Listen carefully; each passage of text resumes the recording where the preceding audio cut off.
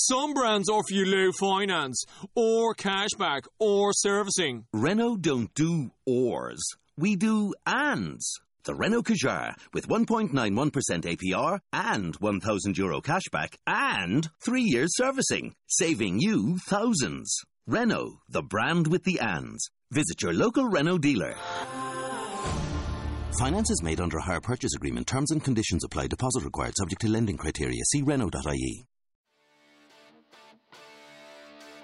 Welcome to another podcast by InsideCarolina.com, the independent voice of UNC Sports, your home for Tar Heel football, basketball, and recruiting. Welcome to the Inside Carolina podcast. John Siegler here with Sean Moran of Sean Mo Hoops. Sean, it's been a minute since we talked, man. How's life treating you lately? Life is good, John. Tomorrow is Thursday, the start of March Madness 2018. Always one of the best days of the year, and excited to see how the Tar Heels do as they try to defend their championship. I know this is officially college basketball season, as they say. The madness is finally here, whatever cliches you want to use. And, you know, this is kind of just going to continue a trend for us at Inside Carolina, just breaking down the brackets as a whole and then focusing a little bit, you know, on Carolina, as I think we should, given that we are a Carolina website, right? Definitely. So anyways, man, let's just start with this. The game that's going on right now as we record, Sean, is Arizona State versus Syracuse, one of these first four games. Are you one of the purists that says the tournament does not officially start until Thursday, or do you count these games as, you know, kind of the kickoff to the NCAA tournament? I guess on that note, I would have to go a purist. I watched a little bit of the UCLA game in St. Bonaventure yesterday, and we'll be catching the game tonight. But as far as when it really starts, I always count as Thursday as a start date, and that's usually the day I'm out in Vegas on the first day of the real tournament. But you know, for these games, it's definitely fun to get them started, you know, earlier in the week. And I remember last year it was USC Providence, which actually turned out to be a pretty amazing game. I think USC was down big at the half and ended up coming back. So we'll see if any of the games tonight have that sort of kind of excitement with any team coming from behind or a buzzer beater to get things going. Yeah, definitely. I think the same Bonvidier. Oh God, how do you say their name again? I honestly forgot. Bonnies. The Bonnies, yeah. I watched a little bit of that game too, and it was actually pretty good. And, you know, I'm kind of interested to see how Syracuse does tonight, because we can go ahead and start our discussion on the actual bracket with this one. A lot of people were critical that the Orange got in there. I know I was looking at some of the stuff you said on social media, just, you know, kind of comparing their resume with a lot of other teams. And it seemed as if Syracuse, you know, if they had been left out, I don't think they would have had much of an argument against it, you know? Yeah, you know, I think I was, and I don't know why I kind of focused on Syracuse, because I think there's a few teams, Syracuse and Texas, where to me, you know, I'd rather see kind of a smaller school, a mid-major such as Middle Tennessee State or St. Mary's get in that hasn't had the opportunities that a Syracuse has. Middle Tennessee State, for example, they went 16-2 in their conference. They lost 2 games to Marshall, who has one of the most underrated players, John Elmore, in the conference. But then you have kind of a Syracuse or Arizona State in these Power 5 conferences or Power 6. Syracuse went 8-10 in the ACC.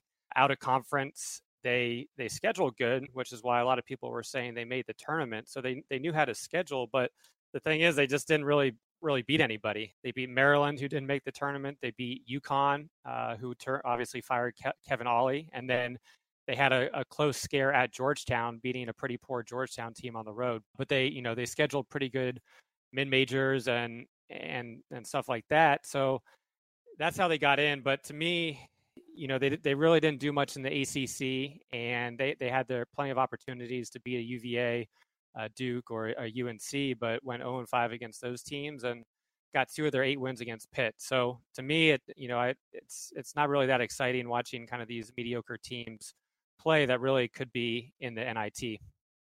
I definitely agree with you there. A lot of people may say, well, you know, they're a power conference team. On the whole, they probably have more talent than some of the mid-majors. But if you're looking at, you know, what makes college basketball, and especially the NCAA tournament, really so special, is just, it's kind of one of those really true, you roll the ball out and anything can happen. So I agree with you there. I think it would be interesting to especially see a team like St. Mary's that was in the top 25 at one point. I mean, for them not to get in was kind of surprising to me.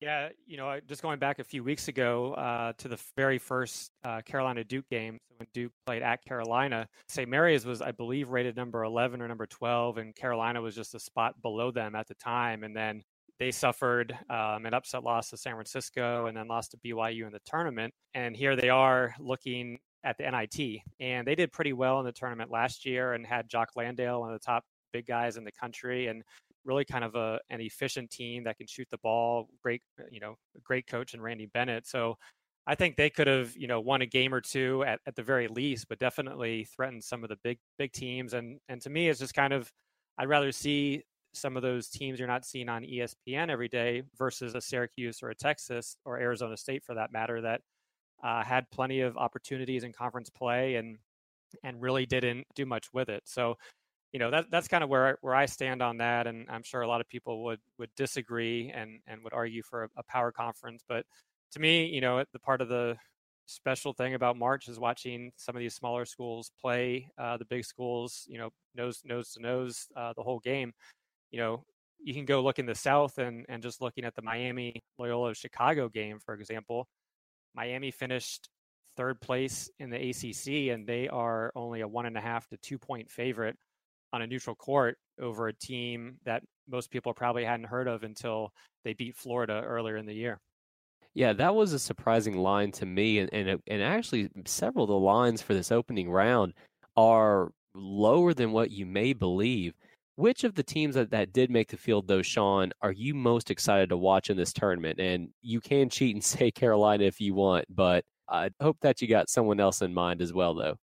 Yeah, well, I just touched on Loyola Chicago. I'm definitely excited to see them play Miami, just because I do think they can be dangerous. Now, they could easily go out to Miami just given the size and athleticism they have, but Loyola Chicago, their best player, Clayton Custer, he originally committed to Iowa State and was there before transferring. And one of their small forwards, Dante Ingram, is a kid from Simeon, which is usually one of the top schools in the state of Illinois and where Jabari Parker played. So they have some talent, and without Wichita State being in the Missouri Valley, they definitely capitalized and took advantage of that. But in addition to Loyola Chicago, I would say Houston is a team I'm interested in seeing. I really enjoyed watching them. I know you guys touched on Houston in the last podcast, but Rob Gray was really fun to watch in the AAC tournament.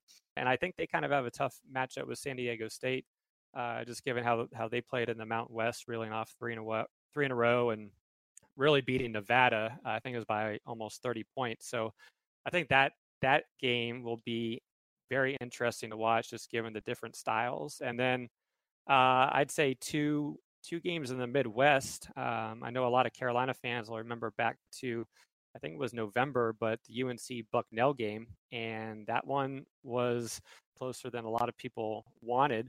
And Bucknell, they definitely have a lot of talent, and I could see them giving Michigan State fits. I think Michigan State will be too strong for them, but if they were matched up with any of the other 3 seeds, I could easily see Bucknell taking a game or two to start. And then finally, we're going to a 1-16 matchup, the Kansas-Penn game. And I know everybody's kind of been talking about Penn, and I was surprised to see them get a 16 seed. Just looking over the past few years, the Ivy League has usually been seeded on the 12 or 13 line. I think there was one year in the past 5 or 6 where Harvard got a 14 seed and they ended up beating the 3 seed that year. So I think Kansas got a really tough matchup in the first round, and it looks like in Vegas, it started as a 16-point spread and has been bet down to 13.5, which is pretty low for kind of a 1-16. Usually you see those 23, 24, 28-point spreads in that round. So, a lot of good lower tier teams that have these tight spreads. So it's not really as maybe as fun to place a wager on them to win, just given how tight some of them are. So we've talked about teams now. What about some players, Sean? Who are some individual guys that you're looking forward to really watching during however long their NCAA tournament time might last?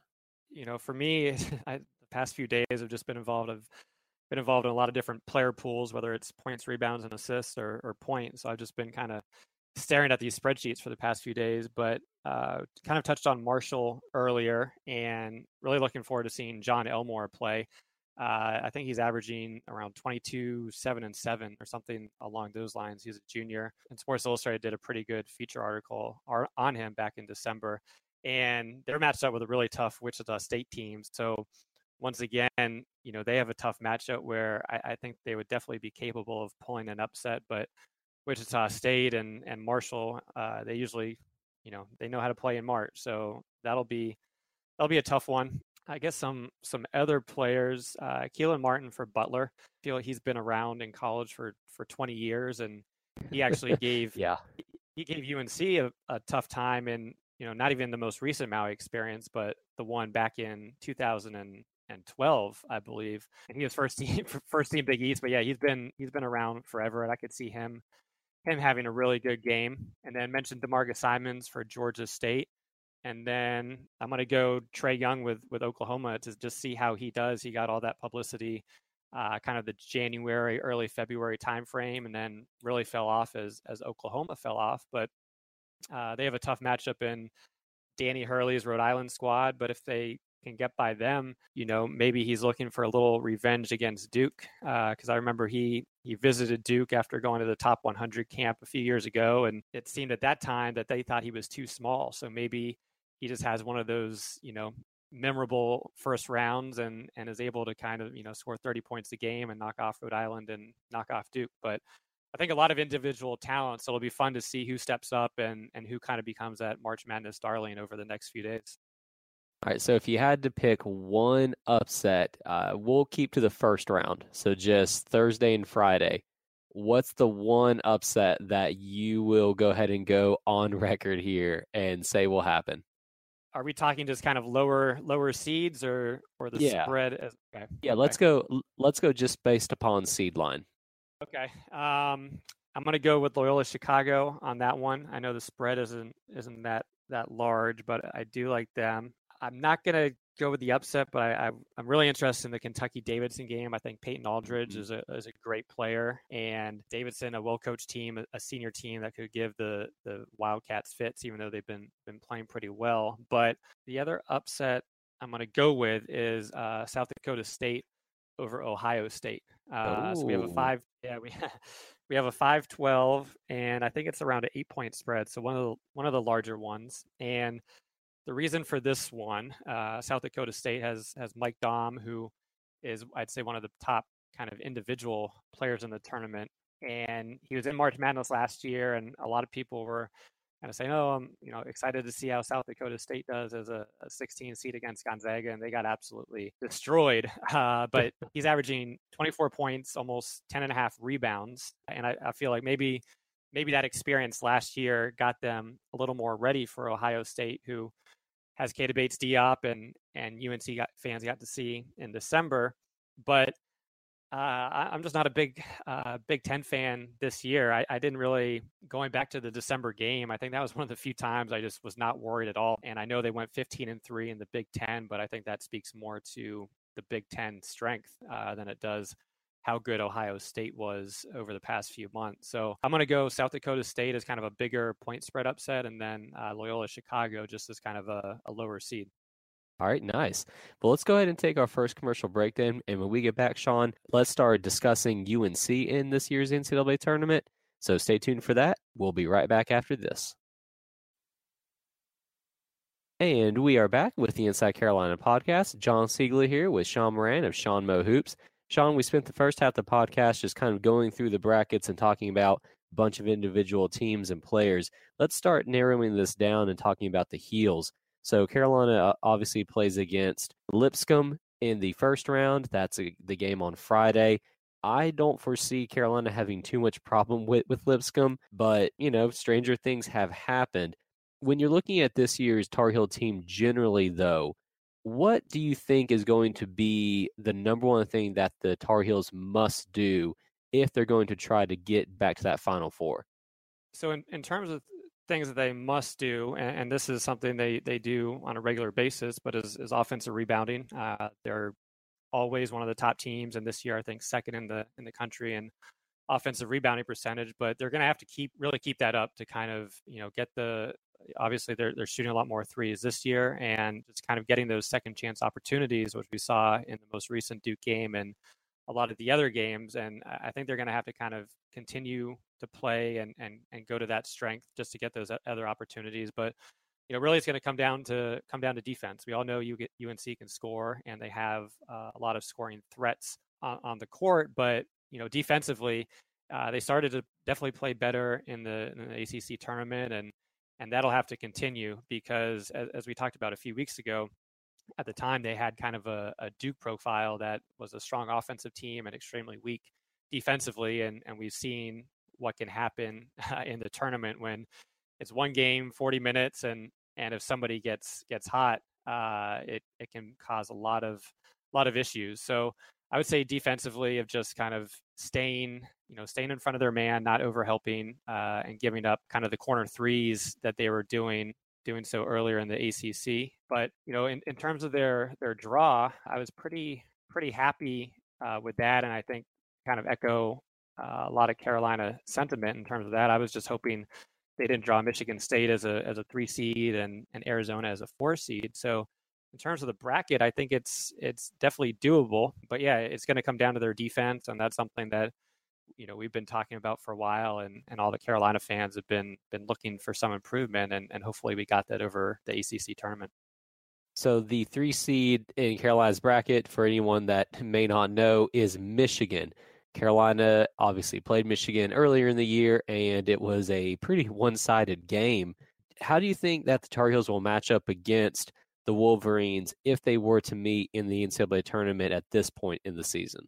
Well, maybe before even jumping there, in terms of Lipscomb, a 15 seed and playing the same conference as Florida Gulf Coast, and actually beat and upset Florida Gulf Coast pretty handily in their the Atlantic Sun tournament. But overall, I think UNC should have their way, and as long as they kind of contain Garrison Matthews and don't let him go off for 40, it should be a win. And then really, when I saw the Texas A&M Providence game, my very initial reaction was, oh, that matchup is going to be, or could be, the toughest matchup to get to the Final Four.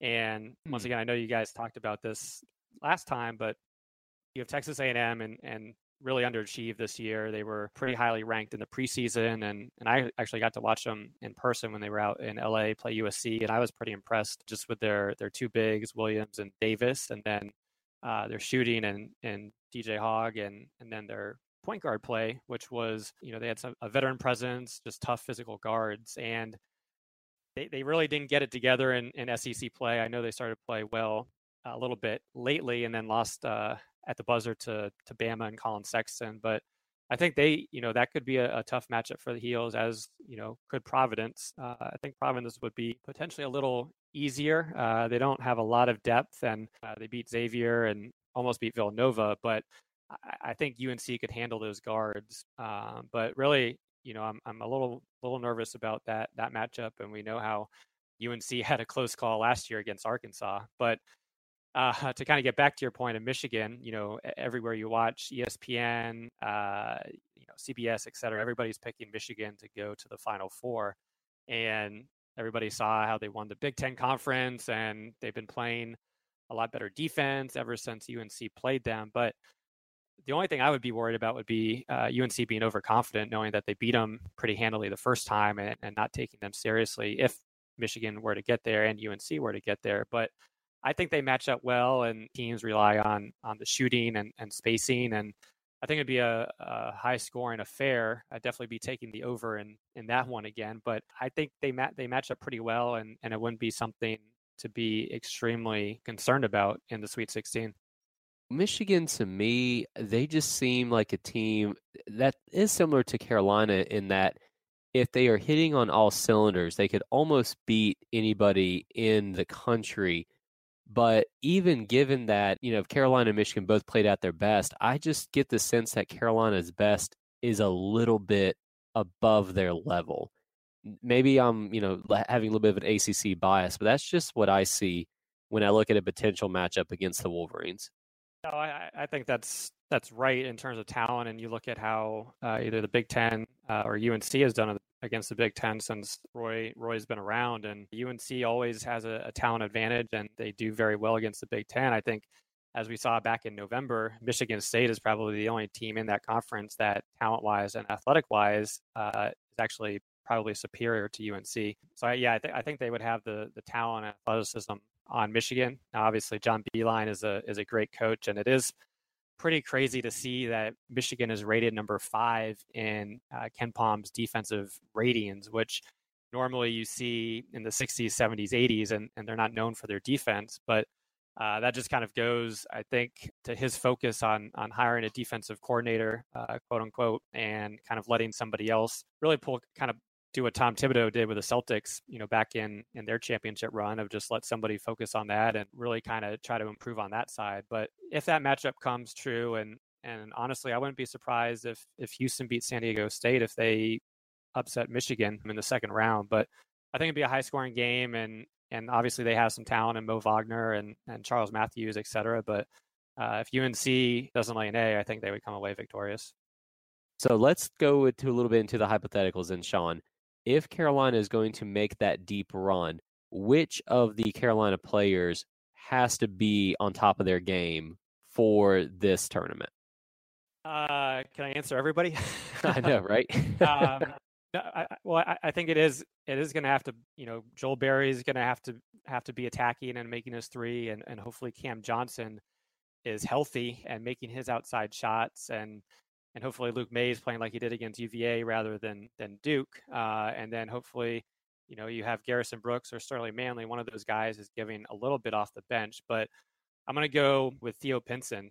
He's been for the most part playing great over the last few months. Now that he's kind of taken over more of the, I'd say, point guard role and the distributor role, and he's kind of come into his own as not only a scoring threat, but also rebounding, assists, and kind of bringing out that, I'd say, the AAU Theo from a few years, or not a few years ago, but 4 years ago, that made him that 5-star recruit. And he was playing well against Miami and gotten some foul trouble against Duke, but still played well in his limited minutes. And then really against Virginia had one of his worst games, 1 for 10 from the field, and he had 6 rebounds, 6 assists. But I was really hoping and kind of expecting, if UNC was going to beat UVA, he needed to be the catalyst of kind of being that Chris Clark of Virginia Tech when they beat UVA and attacking the basket, and he was kind of settling for jump shots. So if he's attacking and he's having fun and smiling and getting on the break for dunks and kicking it out to open players, I think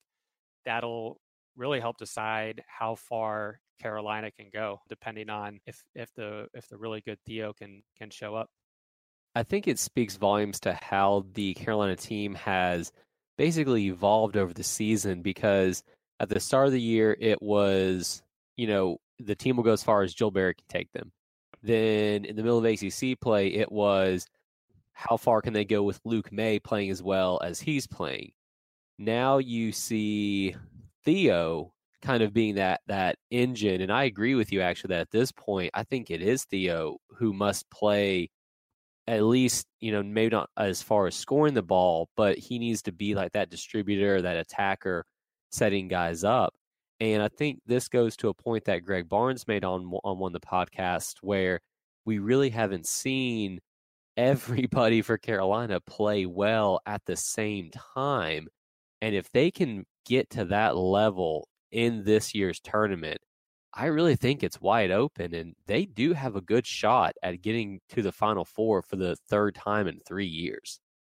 Yeah, and I think that I definitely agree with that. And you just look at their starting 5, and you have Berry and Pinson, 2 5-star players, Cam Johnson, a 6'8" shooter, Luke May, first team All ACC, almost the Player of the Year, and then Kenny Williams, a 6'4" athletic shooting guard. And starting 5, for the most part, I would put against any starting 5 in the country. And then, they have pieces off the bench, but kind of what you were talking about, John, of, at the beginning of the year is Joel Berry, and then at the beginning or middle of the year is Luke May, and now kind of at the end, it's maybe more Theo Pinson. And I think that'll, really hopefully benefit them starting this weekend and hopefully going over the next 3 weeks where, as you said, it's been difficult to get everybody hitting on the same page. But if somebody has an off game, it's not like, the sky is falling and what can Carolina do? But they've had so many other guys step up and kind of lead the team that if something goes awry, there's somebody else to step up. And,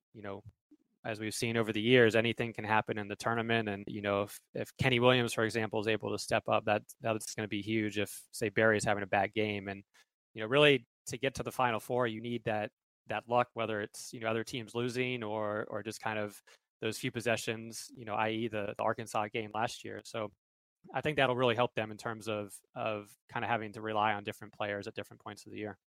All right, let's close this one out, Sean, with getting your Final Four picks. We did this with everyone else on the other podcast. I'm not going to let you off the hook, man. Who do you have going to San Antonio this year? All right.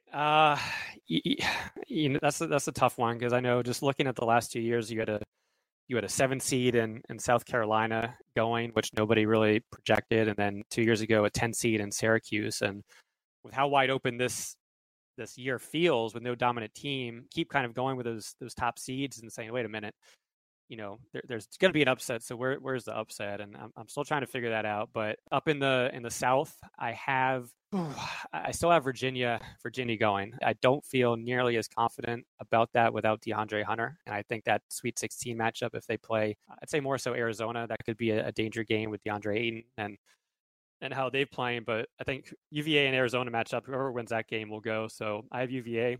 In the West, I have UNC making it out of there, which would be nice because that would mean I would get to see them twice in Los Angeles. And then going with the East, I guess this one is where I'll stray from the normal course of Villanova, which is supposed to be kind of the easiest bracket. And I'm going to go with Florida in this one. And, who knows, they could easily be knocked out come the last game in Thursday in the first round by St. Bonaventure. But just for taking kind of a lower seed, I'm going to go Florida, given their experience last year.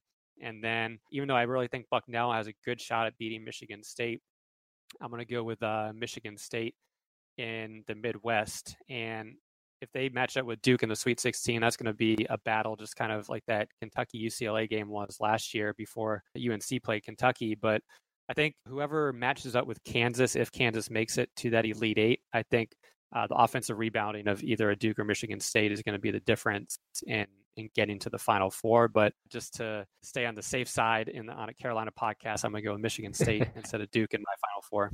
There you go, man. All right, Sean. Well, hey, I really appreciate you joining me for this one. What do you got coming up on your website? Anything new hitting it lately? I just did a general college basketball podcast, which came out on Wednesday, just kind of similar to this, about some thoughts and players to watch out for and top games. And then hopefully we'll have some good stuff and some good interviews over the next few weeks. All right. And for those who didn't catch me at the very beginning, that is Sean Mo Hoops. And we will go ahead and sign off here. Sean, thanks again, man. We'll talk during the tournament, and hopefully we will be discussing some Carolina victories. Yes, definitely. Hopefully, we're talking about the upcoming Sweet 16 and Elite 8 next week. That would be nice, man.